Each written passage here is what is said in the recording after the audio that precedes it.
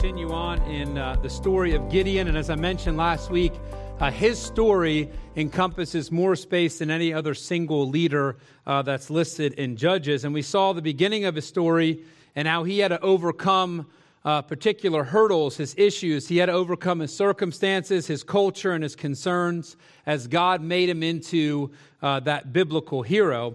Well, as we embark on the second half of his story, we're going to get to experience the victories and failures of Gideon, because what we see is quite the story of conquest. He's one of the probably more told stories in Sunday schools about how he defeats the Midianites, but he also fails in a mighty way at the end. But through his whole story, what we get from Gideon as we look at this, the one feature to kind of stand out, is a man that gets godly courage. He moves forward in his life with a confidence that clearly is not his own. We know that because we watch him at the beginning of his story and we see him at the end. The cowardly lion becomes the fierce and unrelenting warrior for the Lord. What God had predicted at the beginning when he said, "You're a valiant warrior," and we watch Gideon in the first half of his story do nothing that seems valiant at all. He's constantly questioning and struggling and working through some things. But what we see in the second half is him move from coward to valiant warrior. What God had said he would be, he becomes. And he becomes the judge of godly courage. And we watch God use him to overcome unfathomable odds and bring glory to God's name. Now, where we ended the story was at, I call the fleecing. Another one that we know so much about. It's told so many times that we build it up as a positive experience in our minds, but it's not. It's Gideon's last attempt to get God to change his mind. And so after we finish the fleecing test by Gideon, as they're preparing to enter into battle, we watch God intervene to prevent pride and doubt. And Theron read the first 8 verses here as we dove in, and those 8 verses dealt with the idea of pride, right? We have 32,000 soldiers, and God says, you're going to think that you won the battle, and so he's going to slim the force down. What does he do? He takes out all that are fearful, which was a law actually in Israel that no one was to go to battle in fear. That's, I think, in Deuteronomy, they talk about that, because you don't want someone scaring everyone, and so over 2/3 leave, so you have a very fearful force here. And then God wants to break this down even further, and that's how we get to the 300 and how they drink water. I'm going to pick up the reading in verse 9 as we look at how God prevents both pride and doubt. And it came to pass, it says in verse 9, the same night, so after this test is done, we're closing out, that the Lord said unto him, Arise, get thee down unto the host, for I have delivered it into thine hand. And what God is saying there is, go do the job I just told you to do. Got 300, go take care of it. But our God, who is sovereign and all-knowing, he knows who Gideon is. He says, but if thou fear to go down, go thou with Purah, thou servant, down to the host. And thou shalt hear what they say, and afterward shall thine hands be strengthened to go down unto the host. Then went he down with Purah his servant unto the outside of the armed men that were in the host. In other words, right up to where the guards would be. And the Midianites and the Amalekites and all the children of the east lay along in the valley like grasshoppers for multitude, and their camels were without number as the sand by the seaside for multitude. And what he's saying is, he said, go down there and look at the enemy, and all your fear is going to go away. And the first thing that Gideon, and we're noting, and don't miss this, when we go with human vision to look at it, there's more people than you can count. There's more camels than can be counted. And remember, they used camel in war, probably in the first time in history, in a very effective way. So this was the feared weapon that was there. And so Gideon walks down, and what does he see? More people than grasshoppers, more camels than can be counted. And it goes on, and when Gideon was come, behold, there was a man that told a dream unto his fellow, and said, Behold, I dreamed a dream, and lo, a cake of barley bread tumbled into the host of Midian, and came unto a tent, and smote it, that it fell, and it overturned it, that the tent lay along. And his fellow answered and said, This is nothing else save the sword of Gideon, the son of Joash, a man of Israel, for into his hand hath God delivered Midian and all the host. And it was so, when Gideon heard the telling of the dream and the interpretation thereof, that he worshiped. And don't miss that. If you highlight in your Bible, note that. When he heard how God would deliver, his response was worship. And we'll talk more about that. And then he returned unto the host of Israel, his host being 300 people, and said, Arise, for the Lord hath delivered into your hand the host of Midian. And he divided the 300 men into 3 companies, and he put a trumpet in every man's hand, with empty pitchers and lamps within the pitchers. And he said unto them, Look on me, and do likewise. And behold, when I come to the outside of the camp, it shall be that, as I do, so shall ye do. When I blow with the trumpet, and all that are with me, then blow ye the trumpet also on every side of all the camp, and say, The sword of the Lord and of Gideon. And I want us to see something as we dive into the story and work through it. One is understanding the delicate balance between elevating oneself, self-pride, and playing the victim, self-defeat. We seem to swing quickly from one bad option to the other. And when I say bad, I mean sinful. We move from pride to defeat, both of which are sinful options. God, again, in his infinite wisdom, mercy, and grace, guides Gideon and Israel through this delicate minefield. What we're staring at as this beginning part of the story is the potential to be arrogant and the potential to demean God and his power, the self-defeat. And I put here as the first thought, God makes it obviously impossible without his involvement. That's a gift that he gives them. Don't miss in the verses, when Theron was reading, God through the whole thing said, if you have this many people, you're going to take credit for what I'm going to do. And I want to make sure you understand this. This was always impossible without God. 7 years, they've been oppressed by Midian. They have 32,000, and God is going to have them go against 135,000. They have minimal weapons. They have weapons, quote unquote, galore. They don't have the camels. They do have the camels. In other words, it was always impossible without God. What God is doing for Israel is removing any doubt they would have in their mind about the fact that they could not conquer alone. And hear how he works the odds. It went from 4-1 to 13-1. If you're afraid, go ahead and leave. So you start off, you're behind. You're thinking 4-1. Maybe we get lucky. Then it's 13-1, and then God says, not enough. Now it's 450-1. And I want you to get a grip of the magnitude of who Midian is and now the nothingness of Israel. First, we lose the fearful, then the careless, and end up with only 300. Now, there's so many confusing pictures that are out there to understand how people were lapping up.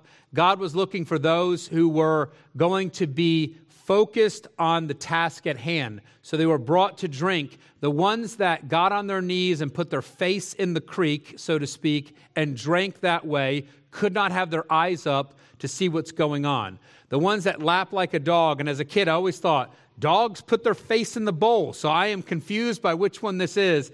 But a dog laps standing up. And so the guys that were standing up, they would reach down, they would scoop up water, and then they would drink it out of their hands. In other words, their eyes are always up. They are careful. They are not getting caught up in their need, but instead seeing the task at hand. And so I'm sure Gideon was just thinking, man, I wish he'd picked the 9,700, but he picked the 300. And so we've removed fearful, we've removed the careless, and now we're down to 300. I put as a note here, God could have had Gideon narrow the field himself. He could have said, hey, you got to get rid of everyone but 300. I do want you to see God's hand again in narrowing the field where he doesn't get blamed for narrowing the field. If you'll notice in the story as we go along, the Ephraimites are going to complain about not being invited to the battle, but the people from Asher, Naphtali, and Manasseh do not complain because God had narrowed the field. So he frees up Gideon from making the choice in the selection. And then I put here, God makes it obviously clear he is involved. I'm going to reread 9 through 11. It goes, and it came to pass the same night that the Lord said unto him, Arise, get thee down unto the host, for I have delivered it into thine hand. But if thou fear to go down, which we know he's going to, go thou with Peruah thy servant down to the host, and thou shalt hear what they say, and afterward shall thine hands be strengthened to go down unto the host. And I want you to not miss the miracle of what took place that night. I'm going to walk us through. Gideon with his servant goes to the correct side of camp. He ends up near two specific people on that side of camp. He gets close enough, mind you, to a warlike people who are on guard. Those people are stationed where they're at so that there's no intruder, that no one gets close. They are trained for this. They are a nomadic people that are constantly moving. So in other words, he's just going to eavesdrop on professional guards. And I don't want you to miss the miracle. He goes to the right place. He bumps into the right people who don't recognize that he and the servant are there, even though they're trained to recognize that. And then at the perfect time, and don't miss the timing that God does, he walks up as a man is sharing his dream about a barley loaf, and then a buddy is giving the interpretation, which includes Gideon's own name. And then don't miss this. These are two pagans that God is using to reassure Gideon. Now, I'm not a big fan of people telling me their dreams. Anyway, in my family, I always tell my kids, they say, I had a dream. I'm like, yeah, I don't want to know. Unless it's about your dream for the future, which is more of a vision, I don't care what happened. And that's why. Look what happens when you share your dreams. You end up being defeated by the Israelites. But all that to say, here is this guy dreaming about a barley loaf, and it rolls down a hill, and his buddy immediately says, that's Gideon. This is this guy we're hearing about in Israel. This is the guy that got 32,000 troops rounded up.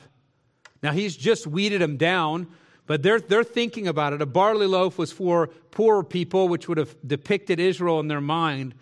And there it is. They leave raising, by the way, zero alarm. They go close to professional guards. They walk away from professional guards. They make no alarm. And then they have a plan they go back to. He goes down in fear. Don't forget why he went down. If you're afraid, go down and listen. He's in fear, and he comes back to the 300, and he already has a plan. Who sends the plan? Well, it's obvious that the plan comes from God, and it's a plan to defeat Midian, which is really, how do we catalyze Midian to defeat themselves? Because that's what takes place. Midian destroys them. And what does Gideon do? And I mentioned this when we're reading it. How does he respond? He worships. And it was so, when Gideon heard the telling of the dream and the interpretation thereof, that he worshiped. The rest of that verse, as you continue on, is he gets back to the host. In other words, as he hears that dream, he is immediately worshiping God. He's giving glory to God for what's there. I come back to how I started this section. There's a delicate balance between self-pride and self-defeat. It's a balance that as believers we need to be aware of and defend against, because we tend to find a way to claim and even believe we deserve the credit. I was reading in a book, I looked at a list of books, men should read, and I bought this book on the laws of power. And one of the laws literally says, have people do things and take credit for it. And that's how the world sees power, right? To steal the glory. We like to steal from God the glory he only deserves. And so as Israel is walking into a situation that for 7 years they've done nothing about, God knows that with 32,000 soldiers and even 10,000 soldiers, they would try to steal the glory. He's going to give victory, and they're going to take the credit for it. There's the self-pride. And then, so often, the coin flips, and we tend to wallow in self-defeat. There's Gideon, right? Oh, let me put a fleece out. Oh, if you're afraid, go down and listen to them. Again, God is helping Gideon grow. He's moving Gideon along. Gideon shouldn't have needed to hear the dream. He should have just trusted that God would do what God had promised to do. God works through these two men to give him the assurance that he needs, but it's not the bravery of Gideon in going down there. It is actually the coward in Gideon that goes down to the host. It's the distrust, and that's what self-defeat is. The coin flips, and we tend to wallow in self-defeat. What are we doing? Limiting God and spurning his character, seeing him as somehow weak or unwilling. And I put a note here, pride and doubt work together in a weird yet dangerous way. And here's the question for us as we're marching with Gideon into this battle. Are we addressing our self-pride? Are we actively seeing God's hand and giving him alone the glory? God knew Israel. They would claim what belonged only to him. And then he also knew Gideon, who's going to wrestle with this idea of self-defeat. When we find ourselves struggling in self-defeat, do we fix our eyes on who God is and what He has accomplished and what He will accomplish? You see, both of these soul-crushing attitudes are solved by seeing God for who He is and what He has done. And instead of self-pride or self-defeat, we're supposed to find ourselves in a disposition of worship, even right on the spot. See, we tend to express our pride whenever we can, right? It springs up in us. Pride just rears its ugly head, right? We'll say that. My pride roared up. My anger filled out, right? I'm consumed with self. And if we're wallowing in self-defeat, well, if you bump in somebody that's wallowing in self-defeat, that's what you're going to hear about. You know what should well up in us, though? It's what Gideon did, and that's worship. We're supposed to spontaneously be able to worship our Lord. And I want to remind you, you might say, well, it's hard to worship in certain situations. I don't think any situation was as delicate as being next to guards that are there to destroy you. He worshiped on the spot. He took time to give honor and glory to God, to lift Him up, to praise Him. He worshiped spontaneously. And I put here, Gideon wasted no time before adoring his Lord. He knew and believed that God was carrying them and they were acting in His will. And so now we watch the story unfold and we see quickly and decisively how God provides victory and wisdom. We continue on in chapter 7, verse 19, and I'm going to read through 8:22. So this is quite a journey through Scripture, and I'll comment a little bit as I read to help us frame the story out. It says, "So Gideon and the 100 men that were with him came unto the outside of the camp in the beginning of the middle watch." And the middle watch, depending on who you're reading, is either 10 p.m. or 12. I think it's more probably 10 p.m. based on how they did their watches at that time. And they had but newly set the watch. And you can see God's timing here. So think about this. There's multiple watches in the night, and they're swapping. And so there's activity in the camp. There's conversation. There's movement. There's people walking by tents. And there's people moving out to go set the watch. The timing is to hit them where you have at least 2 sets of guards awake at that time. And it goes in, and they blew the trumpets and brake the pitchers that were there in their hands. And in the 3 companies blew the trumpets and brake the pitchers and held the lamps in their left hands and the trumpets in their right hands to blow withal. And they cried, "The sword of the Lord and of Gideon." And they stood every man in his place. Just so you know, they did not enter camp. They did not draw their swords. They did not march down the hill. Their job was to blow a trumpet, break a pitcher, hold the light, scream. This is their job. For the Lord and for Gideon, and we're showing the light, they stood in their place. They're not moving. They stood round about the camp, and all the host ran and cried and fled. And the 300 blew the trumpet, and the Lord set every man's sword against his fellow. And understand, confusion can have you killing your comrades in arms. You can make a mistake in a moment. I don't want you to miss the magnitude of what takes place. This is no mistake. This is not natural what ends up unfolding. Because it's one thing for a couple guys to kill each other because they got scared. It's quite another for what takes place, and that's 120,000 people that slaughter each other. And they're all comrades in arms. And so the Lord set every man's sword against his fellow, even throughout all the host. And the host fled to Beth-shittah in Serarath, and to the border of Abel Meholah unto Tabbath. And the men of Israel gathered themselves together out of Naphtali and out of Asher and out of all Manasseh, and pursued after the Midianites. Why is there such a ready group of people? Well, this is most likely the lost troops that are now prepared to dive in and now pursue the host that is fleeing. Then Gideon, it says, and Gideon sent messengers throughout all Mount Ephraim, saying, "Come down against the Midianites, and take before them the waters unto Beth Barah and Jordan." So in other words, can you come help us not let them cross the Jordan? Then all the men of Ephraim gathered themselves together and took the waters unto Beth Barah and Jordan, and they took 2 princes of the Midianites, Oreb and Zeb. And they slew Oreb upon the rock Oreb, And by the way, no one knows where this rock is because they named it for what took place on it, which was killing this guy. And Zeb they slew at the winepress of Zeb. They've renamed these locations and pursued Midian and brought the heads of Oreb and Zeb to Gideon on the other side of Jordan. So they were catching people crossing over, and then they're over on the east side of the Jordan where Gideon is running. And the men of Ephraim said unto him, Why hast thou served us thus, that thou called us not, when thou wentest to fight with the Midianites? And they did chide with him sharply. They were furious. They were worked up. They were ready to fight Gideon because he hadn't asked him. And the Ephraimites are hotheads. They're very proud. Joshua came from their tribe. We're going to see them do this again with Jephthah. Jephthah takes a whole other course of action and kills a whole bunch of them. We're going to see Gideon do something different. And he said unto them, What have I done now in comparison of you?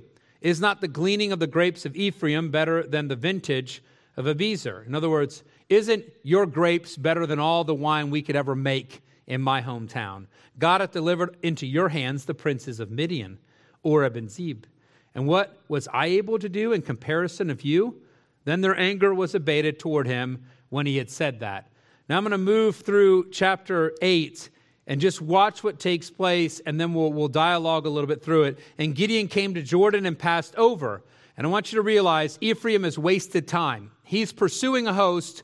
They're whining about something petty. He deals with them, and now he's crossing the Jordan. But notice who he passes over with. He and the 300 men that were with him faint, yet pursuing them. He's pursuing 15,000 troops with 300. He hasn't moved from what God said should engage this group. And they're exhausted. They've worked all through the night. And he gets to a town. He said unto the men of Succoth, Give, I pray you, loaves of bread unto the people that follow me, for they be faint. And I am pursuing after Zebah and Zalmunna, kings of Midian. By the way, Succoth is in Gad. These are Israelites. These are Gadites. They are supposed to be helping. We're going to watch how they respond. And the princes of Succoth said, Are the hands of Zebah and Zalmunna now in thine hand, that we should give bread unto thine army? And Gideon said, Therefore, when the Lord hath delivered Zebah and Zalmunna into mine hand, then I will tear your flesh with the thorns of the wilderness and with briars. And he went up thence to Penuel, and spake unto them likewise. And the men of Penuel answered him as the men of Succoth had answered him. And he spake also unto the men of Penuel, saying, When I come again in peace, I will break down this tower. In other words, your pride is in this tower, I'm going to demolish it. Your pride is in your leadership, Succoth, we're going to rip them apart with thorns in the wilderness. And Gideon went up by the way of them that dwelt in tents, on the east of Nobah and Jogbehah, and I'm just going through these names, you can pronounce them however you want, and smote the host, for the host was secure. And when Zebah and Zalmunna fled, he pursued after them and took the 2 kings of Midian, Zebah and Zalmunna, and discomfited all the hosts. In other words, he captured the 2 kings and pretty much slaughtered 15,000 soldiers, complete annihilation. And Gideon the son of Joash returned from battle before the sun was up, and caught a young man of the men of Succoth, and inquired of him, and he described unto him the princes of Succoth. And actually his description was he wrote it down, which has fascinated linguists, because here's a young man that obviously can write, and they're trying to figure out what he was writing and what kind of vocabulary, what kind of language, how was it written, because that fascinates them. We see the advance of society long before archaeology would even point it out. And he writes it down, and he described unto the princes of Succoth and the elders thereof, even 70 men, 77 there. And he came unto the men of Succoth and said, Behold, Zebah and Zalmunna, with whom you did upbraid me, saying, Are the hands of Zebah and Zalmunna now in thine hands, that we should give bread unto thy men that are weary? And so he did as he promised. He took the elders of the city and thorns of the wilderness and briars, and with them he taught the men of Succoth. And he beat down the tower of Penuel and slew the men of the city. And we'll talk about this. Why did he kill all the men? There's only speculation. Possibly they tried to stop him from breaking down the tower, and he killed him in the battle that ensued because he said, I'm going to break down. Basically, you put your pride in this tower, it's coming down. You put your pride in your leadership, they will be destroyed. And so he's doing what needed to be done to break a rebellious people, and we'll talk about that. going on, and he beat down and slew them in a city. Then said he unto Zebah and Zalmunna, what manner of men were they whom you slew at Tabor? And they answered, as thou art, so were they. Each one resembled the children of a king. And he said, they were my brethren, even the sons of my mother. As the Lord liveth, if you had saved them alive, I would not slay you. And he sent unto Jether his firstborn, up and slay them. But the youth drew not his sword, for he feared, because he was yet a youth. In other words, he said to his youngest or his oldest son, you kill these two men. It's a difficult execution, and it's hard to do. And he was too young to overcome that. So then Zebah and Zalmunna said, rise thou and fall upon us, for as the man is, so is his strength. And Gideon arose and slew Zebah and Zalmunna and took away the ornaments that were on their camels' necks.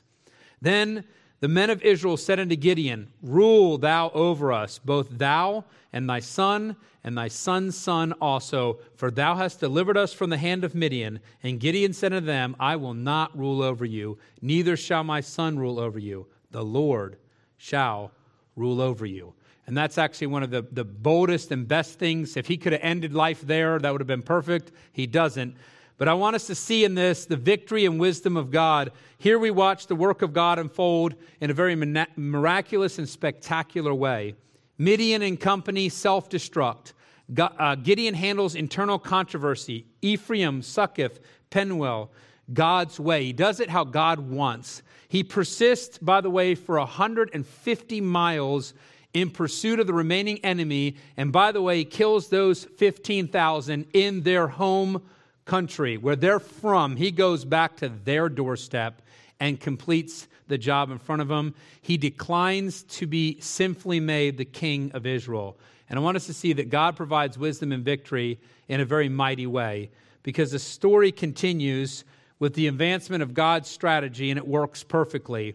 And I'll just kind of work our way back through this. We watch as God provides victory in a very miraculous way. 300 people blow a trumpet, break a jar, and scream, and the enemy kills themselves 120,000 men. And I want that to sink in, because people get caught up in the story and they think, hey, that was a good strategy, but that it makes sense. If 300 people attack 135,000 people, will some of them kill or die in friendly fire? Sure. Some. Not 90%. And I want you to recognize that God worked in the psyche of the Midianites, the Amalekites, and the people from the east so that they kept on killing each other. That no one said, wait a second, we're all Midianites. We're neighbors. We've put our tent next to each other for years. No one said that. They just destroyed each other in a self-slaughter and then started running. And I want you to recognize that the plan is God's, the positioning is God's, the work is God, His sovereign hand, but He is working in and through the psyche, the mind of the Midianites. He is in complete control. And then we see problems arise, right? First, the lost troops return. This is Naphtali, Asher, and Manasseh, and there's no issue with them. They get called back in. It seems they come to the game without being called. They show up to help. There is no conflict. They feel no tension, right? They're the ones that were booted out of this, that God said, I'm not using you.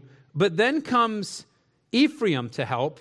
And by the way, as I mentioned, it's a tribe that's going to cause trouble throughout the book of Judges. They capture and kill two key princes of Midian, but then they get angry for not being part of the whole battle. They literally march to Gideon, wasting precious time for him in the pursuit of the remnant. So in the middle of what's taking place, destroy Midian, Ephraim says, hey, he slighted us. He didn't ask us to the battle. He didn't include us in this work.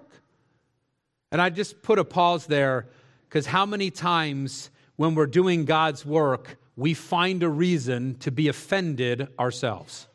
Well, they didn't ask me to do this. I wasn't included in that. Pride, and I'm going to go with the word petty pride. Now, in the heat of the moment, Gideon could have been rash. He could have been angry. He had a right to be. Yet what we find from him, God provides victory, but then God provides discernment. First, God helps Gideon in dealing with the emotional Ephraimites. That's what I describe them as. They're just emotional. They're very delicate. They have big toes, is what we would say. And he employs something that's interesting. If you go to Proverbs 15:1, it says this: "A soft answer turneth away wrath, but grievous words stir up anger." And what does Gideon do? He wisely appeases the anger of the Ephraimites with a soft answer. This does not make their disposition correct. This is not him conceding that, hey, you have a good point there. You know what? I should have called you first. You should have been the first ones here. You should have drank water correctly out of the creek, and God would have picked your whole tribe to defeat this. See, actually, they're struggling with that petty pride of accomplishing what they want by themselves. But I do want you to notice something about them. They have participated in the battle. That they did serve God's purpose. They didn't reject it. And so we're going to see a response that appeases them and allows Gideon to move on. This is what God wanted. It was in line with what God was accomplishing. And even though their attitude is out of line, their activity and their action was in line. And so we see here a soft answer. Now, the next group of Israelites he encounters, he also displays godly wisdom, but the response is different in dealing with the belligerent, rebellious Gadites. And that's how you have to see the town of Succoth and Penuel. It's in Gad. It is on the west side of the Jordan. Remember the 2.5 tribes that decided this land was better and God allowed them to stay there. He warned them, don't get disconnected. They've become disconnected. And so they are seeing God's hand at work. This is an Israelite pursuing God's enemies. And their answer to them is basically, show us the money. Let's see what you have. They're not committed to God's work. They are refusing to help. And I want you to understand what they've done. They're doing battle with God. They rejected Gideon. Gideon is God's servant.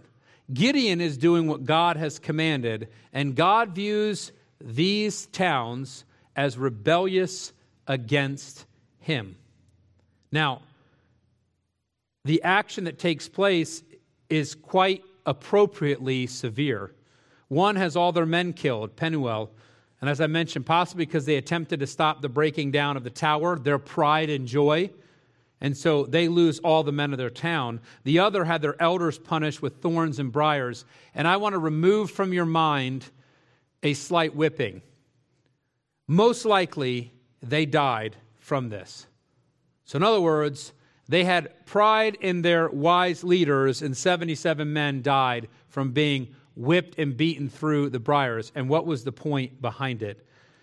To teach the consequences of resisting God and his work.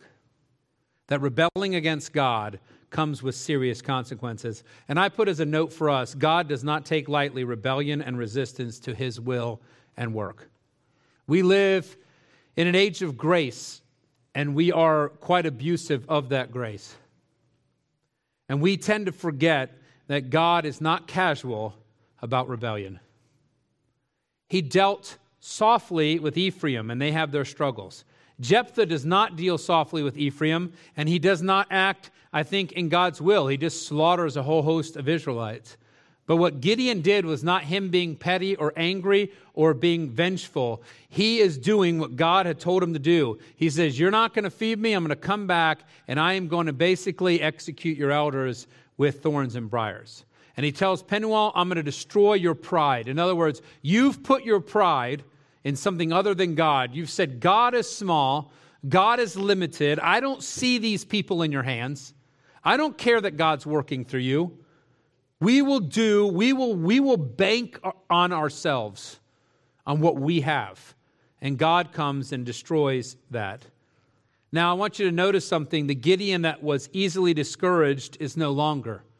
And I want you to process this. The guy that needs to have a miracle or a sign to prove that God is talking to him, the guy that puts out fleeces because he wants God to change his mind, he's manipulative and trying to change God's mind, the guy that is still in fear and has to go down to the camp and hear a Midianite tell him that he will be successful. That's basically what happens. God uses a pagan to share with him.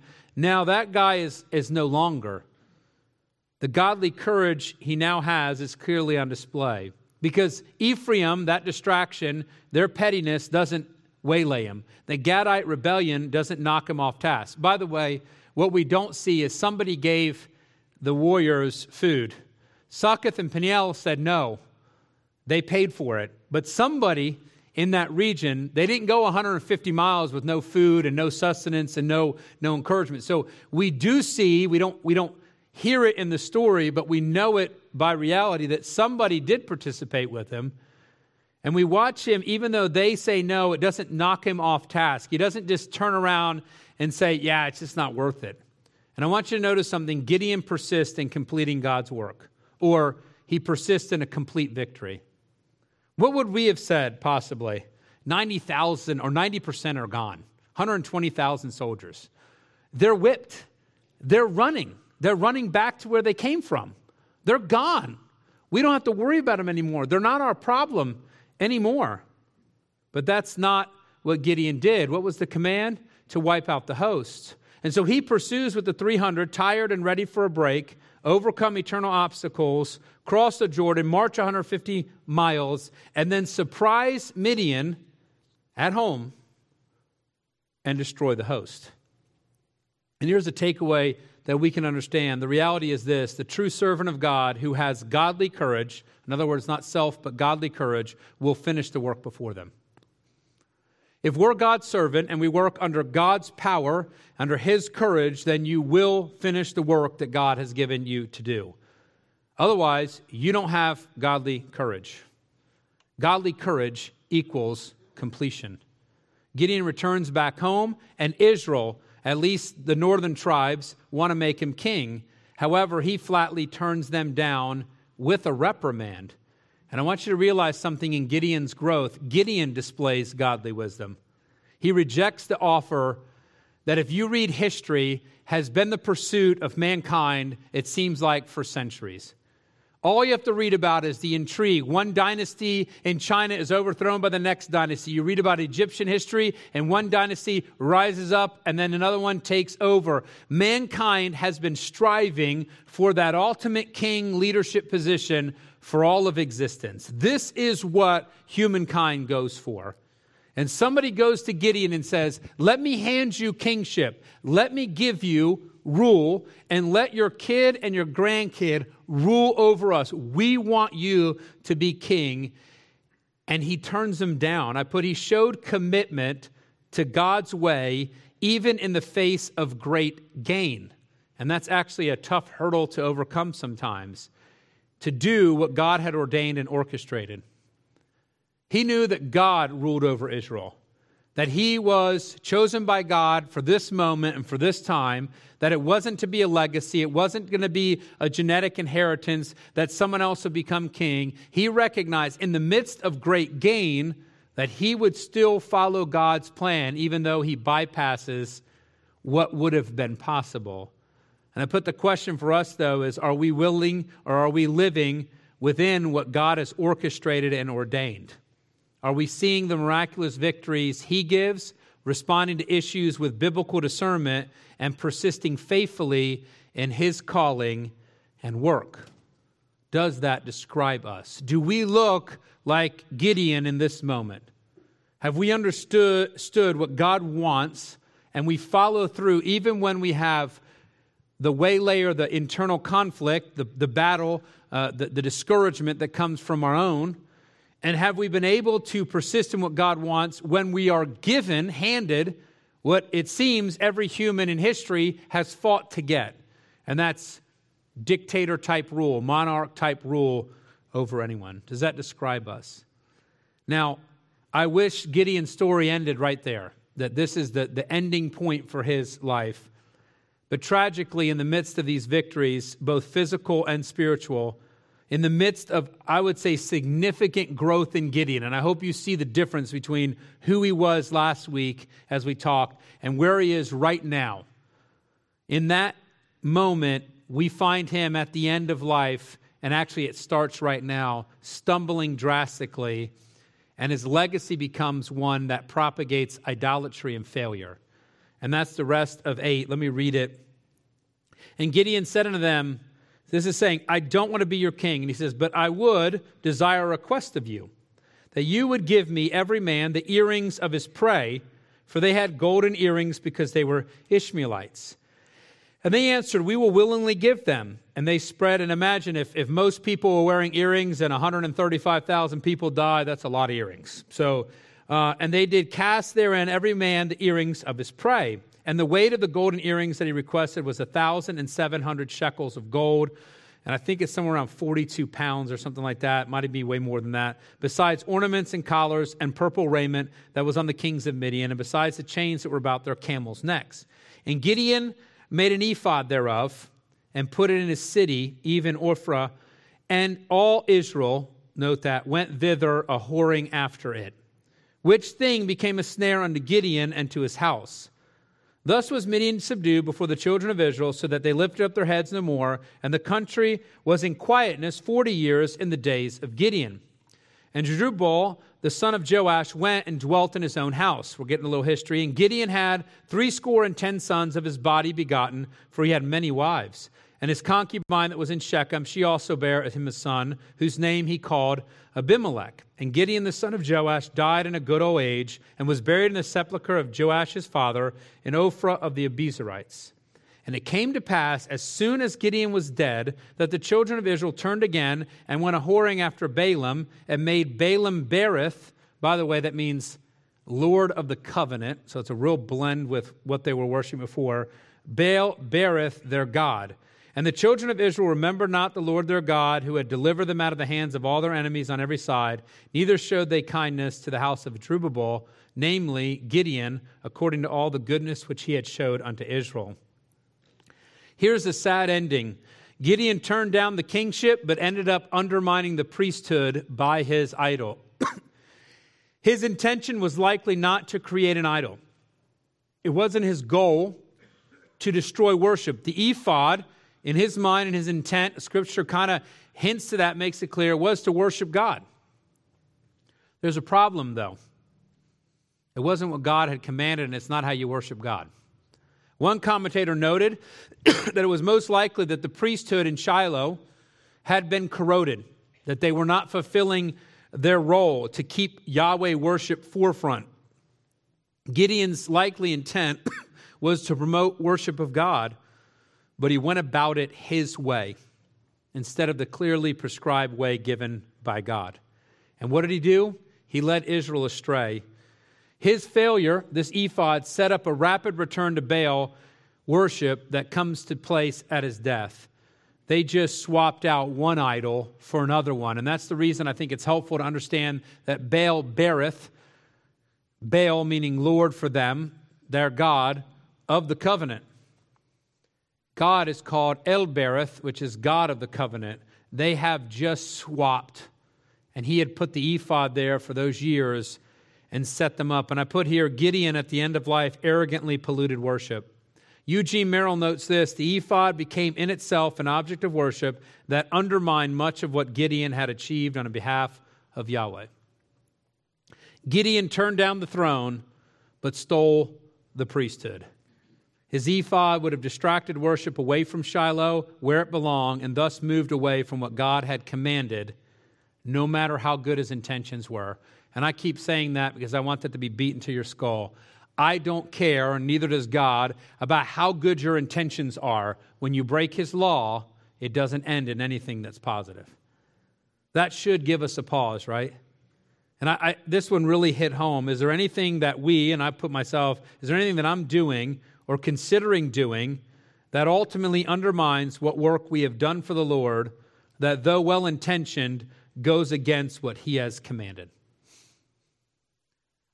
Through the years, I've heard over and over people's intentions, ideas, thoughts, direction.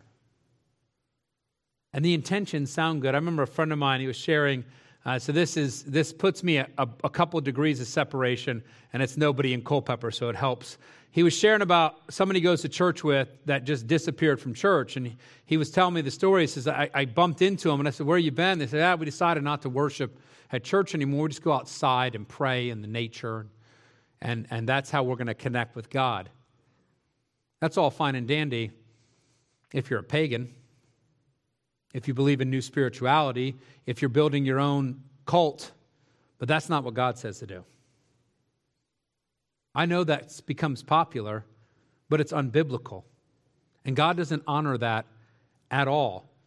But then I have to look at myself and what do I do? How have I replaced? What have I done to remove what God has commanded? Because I think in my good intentions, and this is Gideon and his wisdom, right? I can bring worship to Yahweh close. I can have my hands on it. I can help Israel get faithful to stop worshiping Baal and to worship the one true God. I can do. And you see what he keeps saying? I can do, but he does it in opposition to what God wants. I'm sure the excuse, they're not doing a good job in Shiloh. These people are just flopping. They're ruining it. What could he have done? I should have tracked as his example to worship at Shiloh. He should have been where the tabernacle was. He should have helped and brought conviction to the Levites to perform their task. Instead, he decided to take the priesthood, turned down the kingship, but stole the priesthood. Now, on top of that, he dangerously multiplied wives. It says, for he had many wives. And then we hear about a son that's from a concubine. And just to understand, when you see that word in Scripture, that is a second-level wife. So it is someone who he's married. But typically, when you married somebody, you would take them into your home. They would become your responsibility. Maybe their dowry was high enough because it's all about a financial transaction. To some extent, you're going to take care of her. Well, this second-tier wife, especially in Gideon's time, she remained in her father's house. This wife has a son named Abimelech, which means the father is king.